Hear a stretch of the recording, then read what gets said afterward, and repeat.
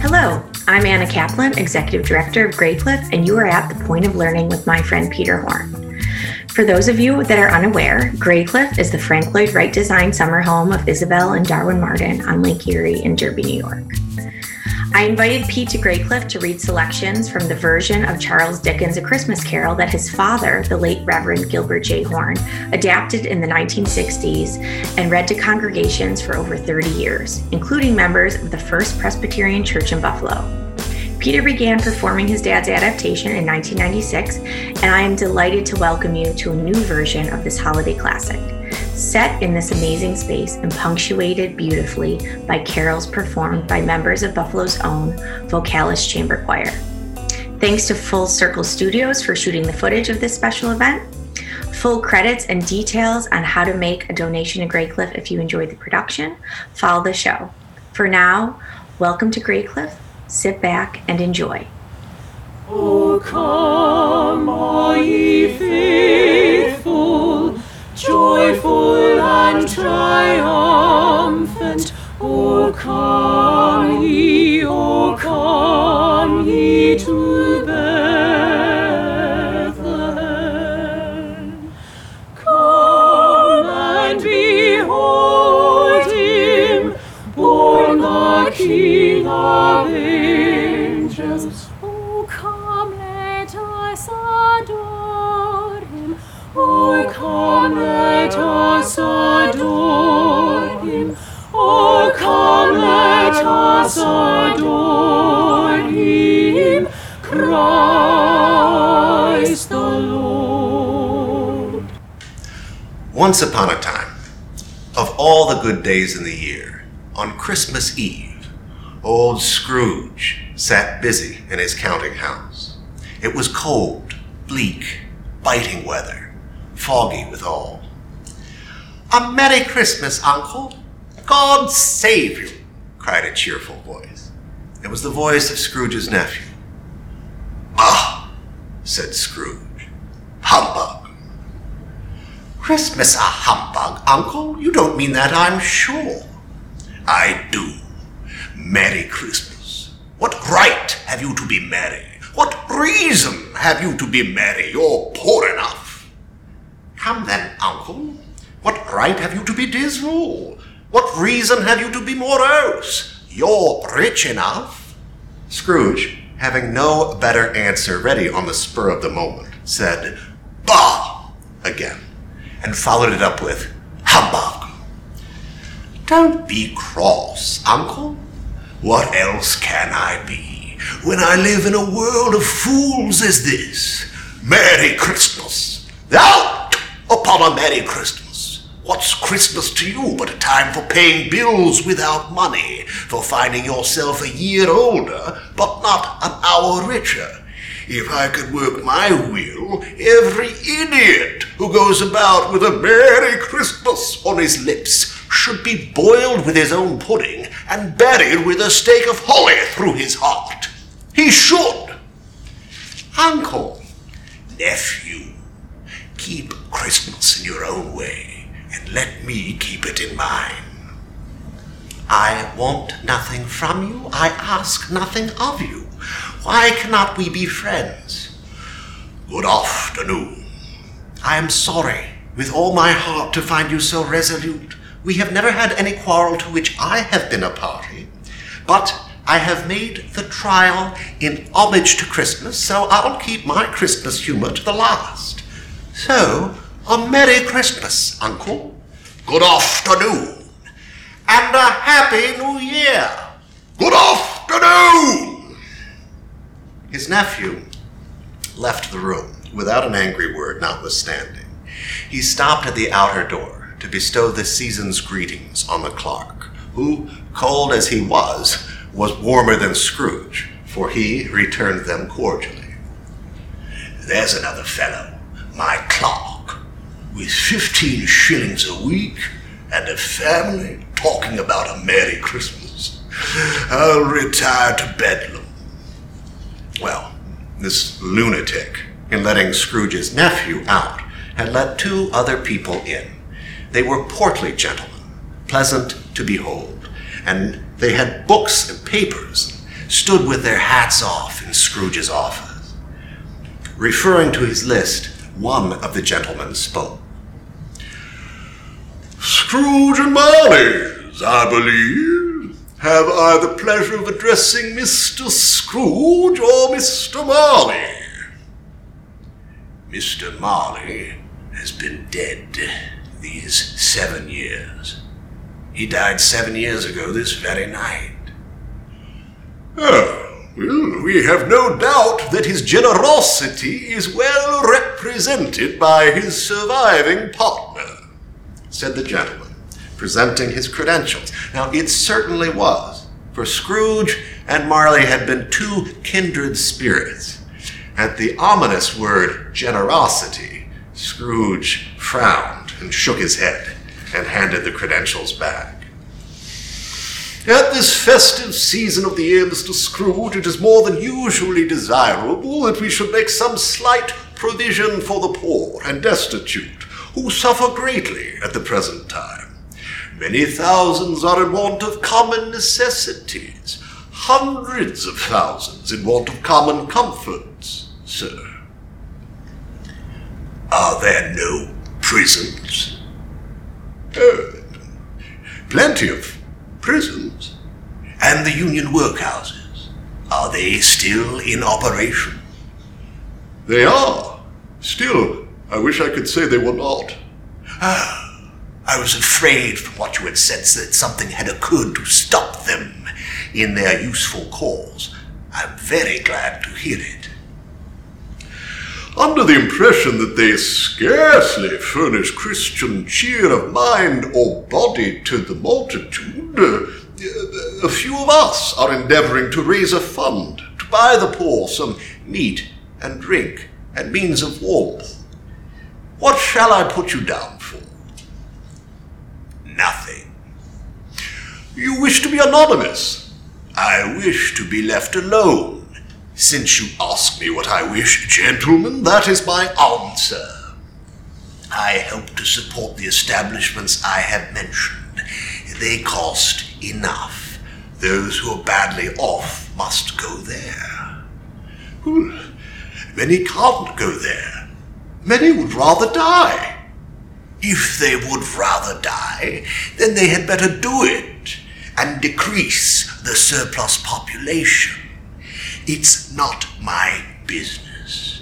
It's enough to understand one's own business and not to interfere with other people's. Mine occupies me constantly. Good afternoon, gentlemen."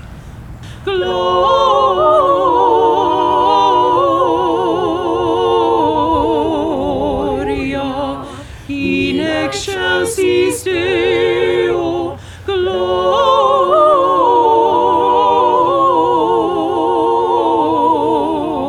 Gloria in excelsis Deo.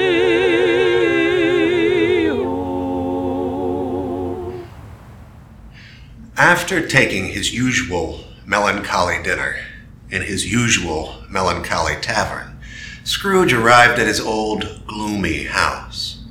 With his key in the lock of the door, he was astonished to see in the knocker, without its undergoing any intermediate process of change, not a knocker, but Marley's face. Marley's face.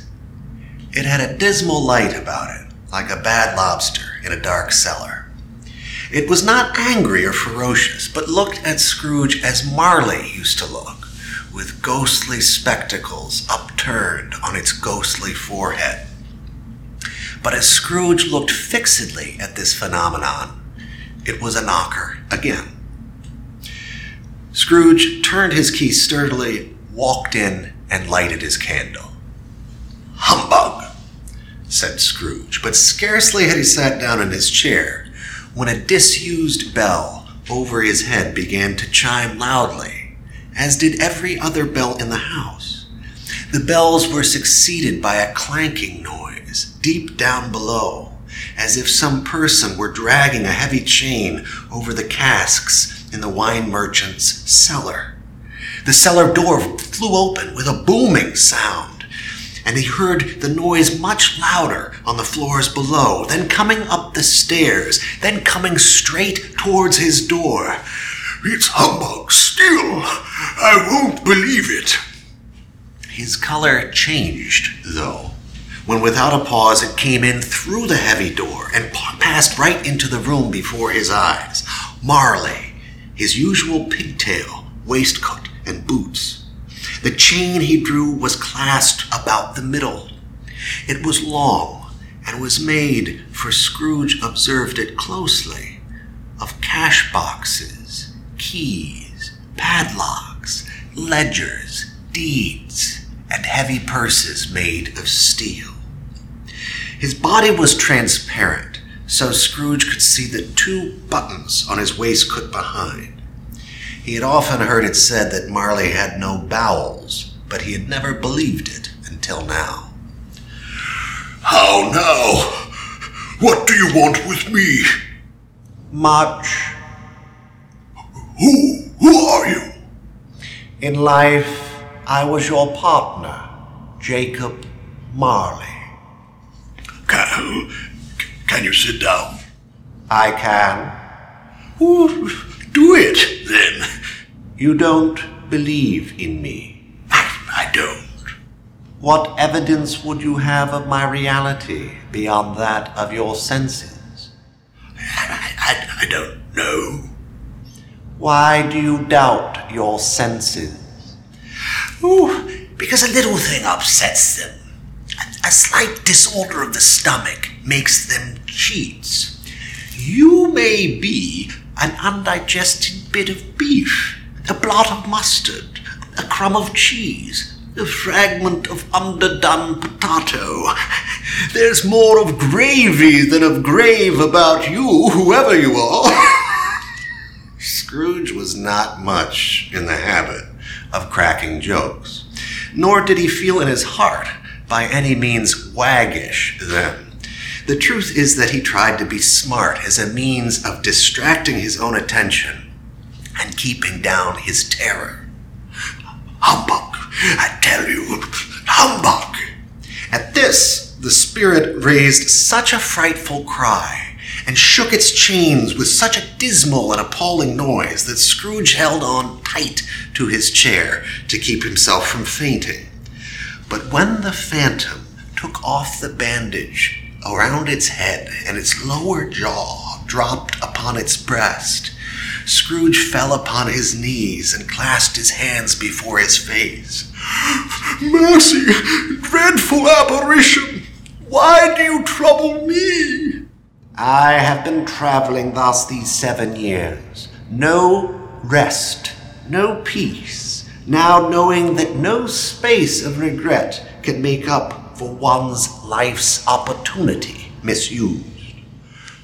"But you were always a good man of business, Jacob."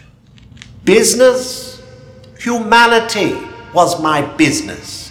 The common welfare was my business. Charity, mercy, forbearance, and benevolence were all my business. The dealings of my trade were but a drop of water in the comprehensive ocean of my business. I am here tonight to warn you that you have yet a chance and hope of escaping my fate." "You were always a good friend to me. Thank you." "You will be haunted by 3 spirits." Is that the chance and hope you mentioned, Jacob?" "It is." "Well, I think I'd rather not." "Expect the first tomorrow when the bell tolls 1. "Well, couldn't I have it all at once, Jacob, and have it over?" "Expect the 2nd on the next night, and the 3rd upon the next at the same hour. And for your own sake, remember what passed between us." Scrooge looked up, and the spectre vanished into a night screaming with phantoms, many like it, many known to him. He tried to say hum, but stopped at the first syllable.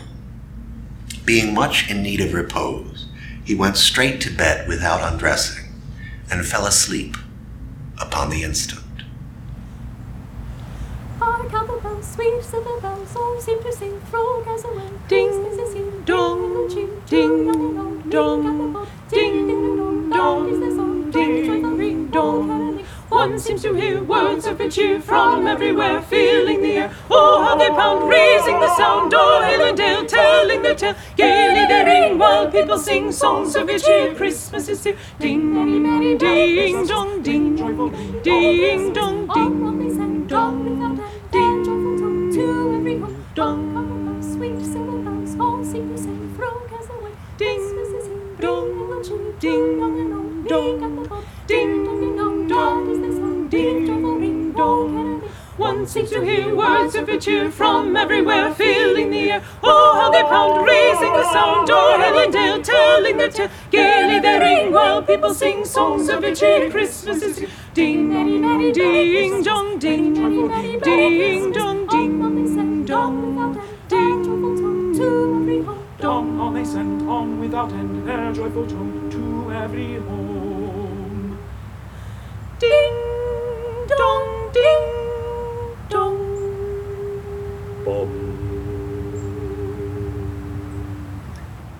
Ding dong. 1:15, said Scrooge, counting. Ding dong. 1/2. Ding dong. 1:45. Ding dong. The hour itself, and nothing else. Light flashed up in the room upon the instant, and the curtains of his bed were drawn, and Scrooge found himself face to face with the unearthly visitor who drew them. "Are you the spirit, sir, whose coming was foretold to me?" "I am." "Who and what are you?" "I am the ghost of Christmas past." "Long past?" "No, your past. Rise, walk with me." The spirit made toward the window. I'm immortal and liable to fall. Bear but a touch of my hand there, and you shall be upheld in more than this. They stopped at a certain warehouse door, and the ghost asked Scrooge if he knew it. "Know it? I was apprenticed here." They went in. At the sight of an old gentleman in a Welsh wig, sitting behind such a high desk that if he had been 2 inches taller, he must have knocked his head against the ceiling, Scrooge cried in great excitement, "Why, it's old Fezziwig! Bless his heart, it's Fezziwig, alive again!" Old Fezziwig laid down his pen and looked up at the clock, which pointed to the hour of 7, and called out in a comfortable, oily, rich, fat, jovial voice, "Yo-ho there! Ebenezer! Dick!" Scrooge's former self came briskly in, accompanied by his fellow apprentice. "Dick Wilkins, to be sure, bless me, yes, there he is. Oh, he was very attached to me, was Dick. Oh, poor Dick, dear, dear. Yo-ho, my boys, no more work tonight. Christmas Eve, Dick. Christmas, Ebenezer. Let's have the shutters up before a man can say Jack Robinson." Shutters up. There was no chore they wouldn't have undertaken with old Fezziwig looking on. The floor was swept and watered, the lamps trimmed, fuel heaped on the fire, and the warehouse was as snug and bright a ballroom as you would desire on a winter's night. When the clock struck 11, Mr. and Mrs. Fezziwig took their station, shaking hands with every person as he or she went out, wishing everyone a Merry Christmas. Now, during the whole of this time, Scrooge acted like a man out of his wits. His heart and soul were in the scene and with his former self. It was not until now, with the bright faces turned from him, that he remembered the ghost. "A small matter," said the ghost, "to make these silly folks so full of gratitude." "Small? Scrooge was indignant. "Why, is it not? He spent but a few pounds of your mortal money. Is that so much that he deserves praise?" "Oh, it isn't that, Spirit. He has the power to render us happy or unhappy, to make our service a pleasure or a toil. The happiness he gives is quite as great as if it cost a fortune." "What's the matter?" asked the ghost. "Nothing particular." "Something, I think." "No, I should just like to be able to say a word or two to my clock just now. That's all." Suddenly, Scrooge was not alone, but sat by the side of a fair young girl who spoke through her tears. "It matters to you little, very little. Another idol has displaced me, and if it can cheer and comfort you as I would have tried to do, I have no just cause to grieve." "What idol has displaced you?" "A golden one." Scrooge heard himself reply, "Well, this is the even-handed dealing of the world. There is nothing on which it is so hard as poverty, and there is nothing which it professes to condemn with such severity as the pursuit of wealth." "You fear the world too much, Ebenezer. I have seen your nobler aspirations fall off one by one until the master passion, gain, engrosses you. May you be happy in the life you have chosen. Goodbye, Ebenezer." "Spirit, show me no more. Conduct me home. Why do you delight to torture me? Leave me. Take me back. Haunt me no longer." Scrooge was suddenly conscious of being exhausted, and furthermore, of being back in his own room. Barely had time to reel into bed before he sank into a heavy sleep. Rose blooming from tender stem hath sprung, of Jesse's lineage coming, as seers of old have sung. It came a blossom bright amid the cold of winter, when half spent was the night.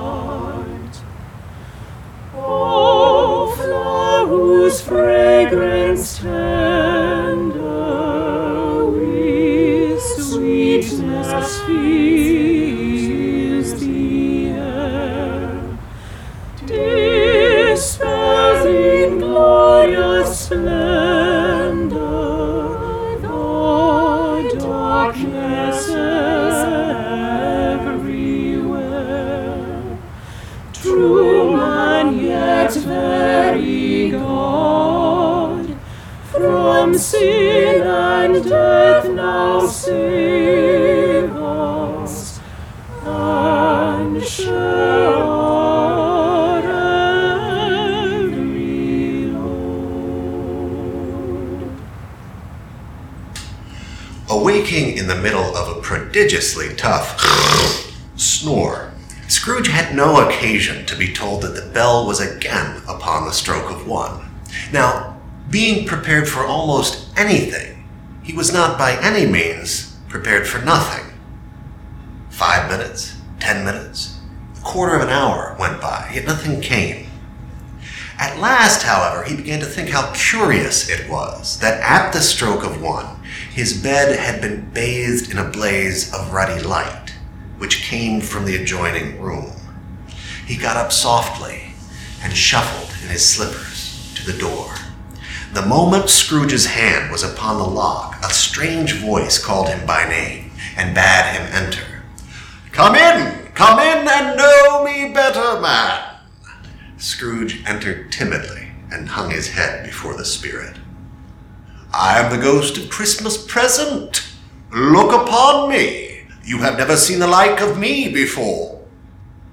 Never. The ghost of Christmas present rose. Spirit, conduct me where you will. I went forth last night on compulsion, and I learnt a lesson which is working now. Tonight, if you have aught to teach me, let me profit by it. Touch my robe. Scrooge did as he was told and held it fast. The spirit led him straight to Scrooge's clerk's, stopping to bless Bob Cratchit's dwelling with the sprinklings of his torch. It was after dinner, and all the Cratchit family was drawing around the hearth to taste the festive drink that had simmered there all day. Bob served it out with beaming looks. A Merry Christmas to us all, my dears. God bless us, which all the family re-echoed. God bless us, every one, said Tiny Tim, the last of all. He sat very close to his father's side upon his little stool. Bob held his withered little hand in his, as if he loved the child and wished to keep him by his side, dreading that he might be taken from him.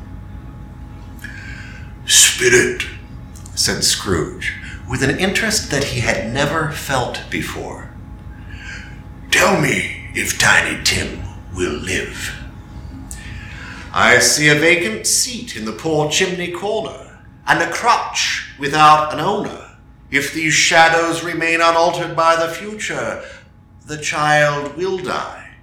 No, no, kind spirit, say he will be spared.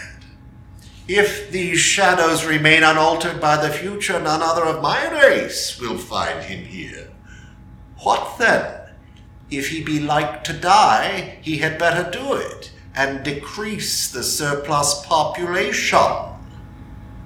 Scrooge hung his head to hear his own words quoted by the spirit, and was overcome with penitence and grief. Man, said the ghost, if man you be in heart, forbear that wicked cant until you have discovered what the surplus is, and where it is. It may be that in the sight of heaven you are more worthless and less fit to live than millions, like this poor man's child. Scrooge bent before the ghost's rebuke, and trembling cast his eyes upon the ground. But he raised them speedily on hearing his own name. It was Bob Cratchit's voice. Mr. Scrooge. I'll give you Mr. Scrooge, the founder of the feast. His wife was livid. The founder of the feast, indeed. I wish I had him here. I'd give him a piece of my mind to feast upon, and I hope he'd have a good appetite for it. My dear, Christmas Day. I'll drink his health for your sake, and the day's, not for his. Long life to him. A merry and very happy Christmas. He'll be very merry and happy, I have no doubt. It was a long night, if it was only a night, because the Christmas holidays appeared to be condensed into the space of the time that Scrooge and his guide spent together. Turning to the ghost, Scrooge asked, Are spirits' lives so short? My life upon this globe is very brief. It ends tonight. Scrooge nodded, but still looked quizzically at the spectral form. Forgive me if I'm not justified in what I ask, but I see something strange and not belonging to you protruding from your skirts. From the foldings of its robe, the ghost brought 2 children, wretched, abject, frightful, hideous, miserable. They knelt down at its feet and clung upon the outside of its garment. Oh, man, look here, look down here. They were a boy and a girl, yellow, meager, ragged, scowling, wolfish, but prostrate too, in their humility. Spirit, are they yours? They are humanity's. This boy is ignorance. This girl is want. Have they no refuge or resource? Are there no prisons? Said the ghost, turning on Scrooge for the last time with his own words. Are there no workhouses? The bell struck 12. In the bleak winter, frosty wind made moan. Earth stood hard as iron, water like a stone. Snow had fallen, snow on snow, snow on snow. In the bleak midwinter, long ago. What can I give him, poor as I am? If I were a shepherd, I would bring a lamb. If I were a wise man, I would do my part. Yet what can I give him? Give my heart. Scrooge looked about him and beheld a solemn phantom, draped and hooded, coming like a mist along the ground towards him. It was shrouded in a deep black garment, which left nothing of it visible save one outstretched hand. Am I in the presence of the ghost of Christmas yet to come? The spirit answered not, but pointed onward with its hand toward a little knot of businessmen. Scrooge advanced to listen to their talk. No, said a great fat man with a monstrous chin. I don't know much about it either way. I only know he's dead. When did he die? Inquired another. Last night, I believe. Right. What was the matter with him? Asked a third, taking a vast quantity of snuff out of a very large box.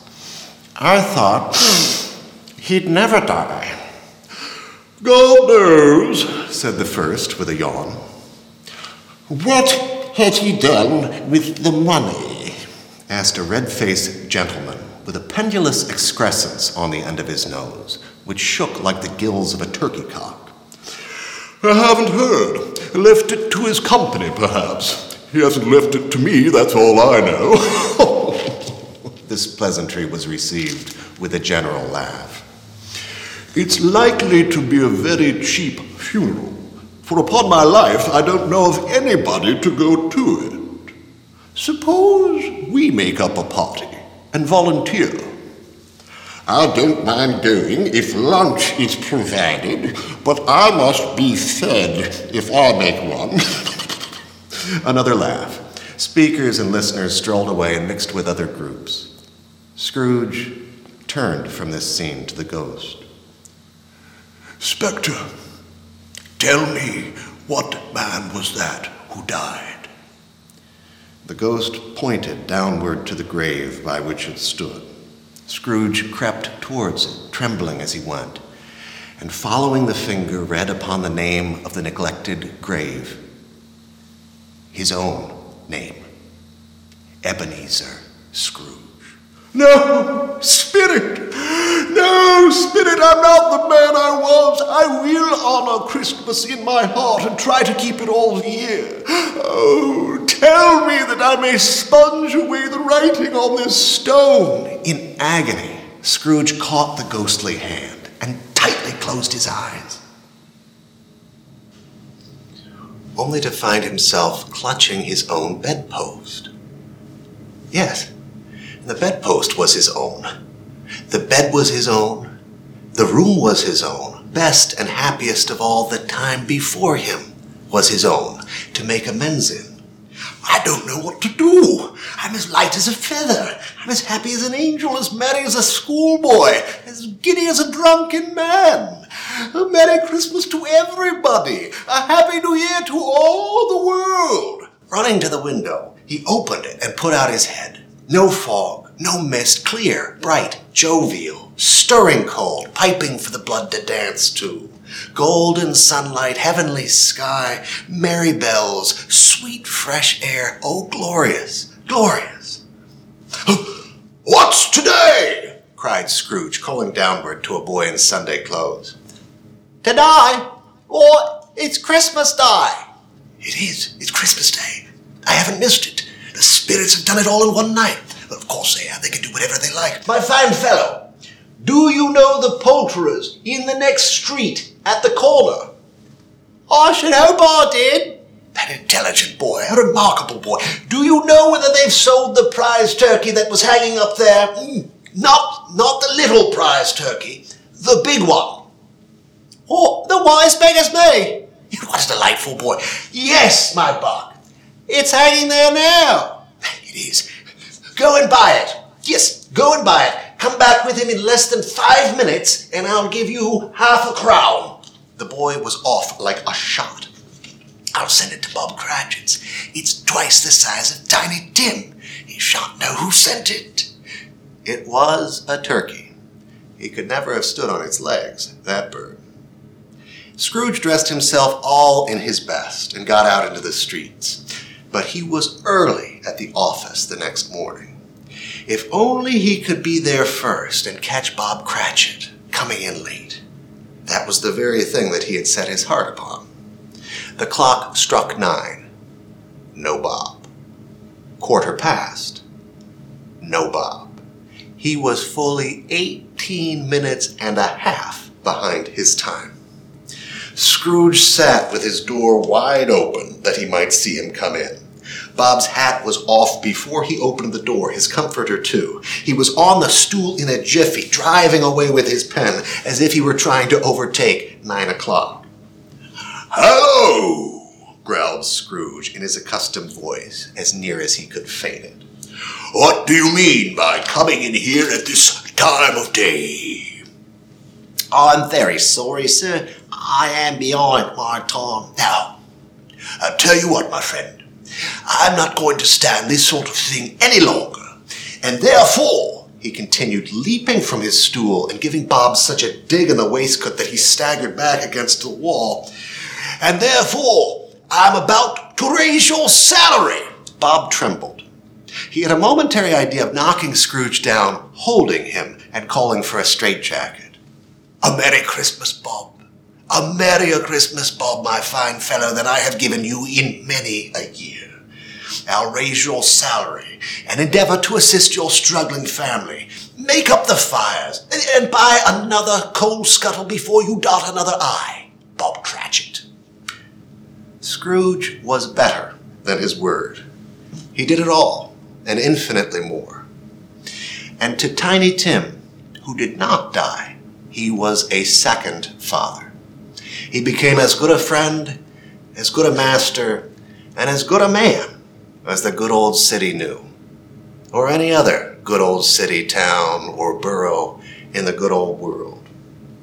And it was always said of him that he knew how to keep Christmas well, if any man possessed the knowledge.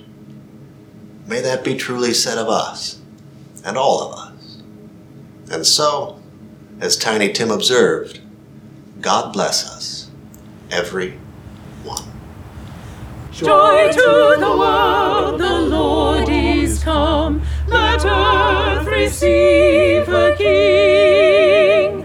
Let every heart prepare him room, and heaven and nature sing, and heaven and nature sing, and heaven and nature sing. He rules the world with truth and grace, and makes the nations prove the glories of his righteousness, and wonders of his love, and wonders of his love, and wonders of his love. That's it for today's special holiday edition. My great thanks to Anna Kaplan for inviting me to read at the spectacular Graycliff Estate, and to members of Buffalo's own Vocalis Chamber Choir for appearing as our Graycliff carolers. They were Mike Alessi, Claudia Brown, Maria Parker, and James Burritt. James is also the founder and director of Vocalis. I know I've urged audio listeners to check out the YouTube version of various shows before, but I'm absolutely insisting on it this time.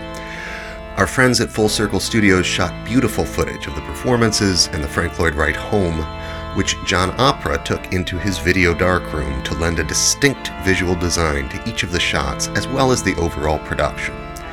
John and I have been besties for 35 years at this point, but we have never collaborated artistically on this scale, and I'm so grateful for his eye and skill.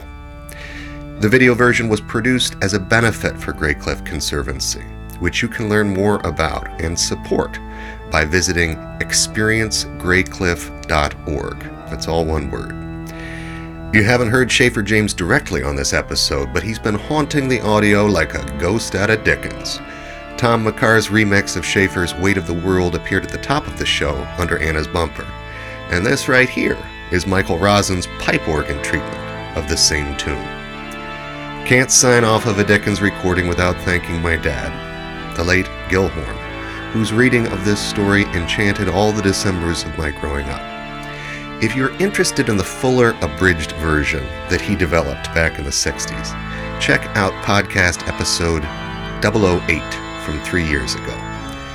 A proud member of Lyceum, the curated consortium of educational podcasts, Point of Learning is mixed, edited, and produced by me here in sunny Buffalo, New York. I'll be back at you soon with Dr. Sarah Bowman, a biologist who has spent most of the year studying the structure of SARS-CoV-2, the virus that causes COVID-19. Until then, I wish you light in this dark season and a far brighter 2021.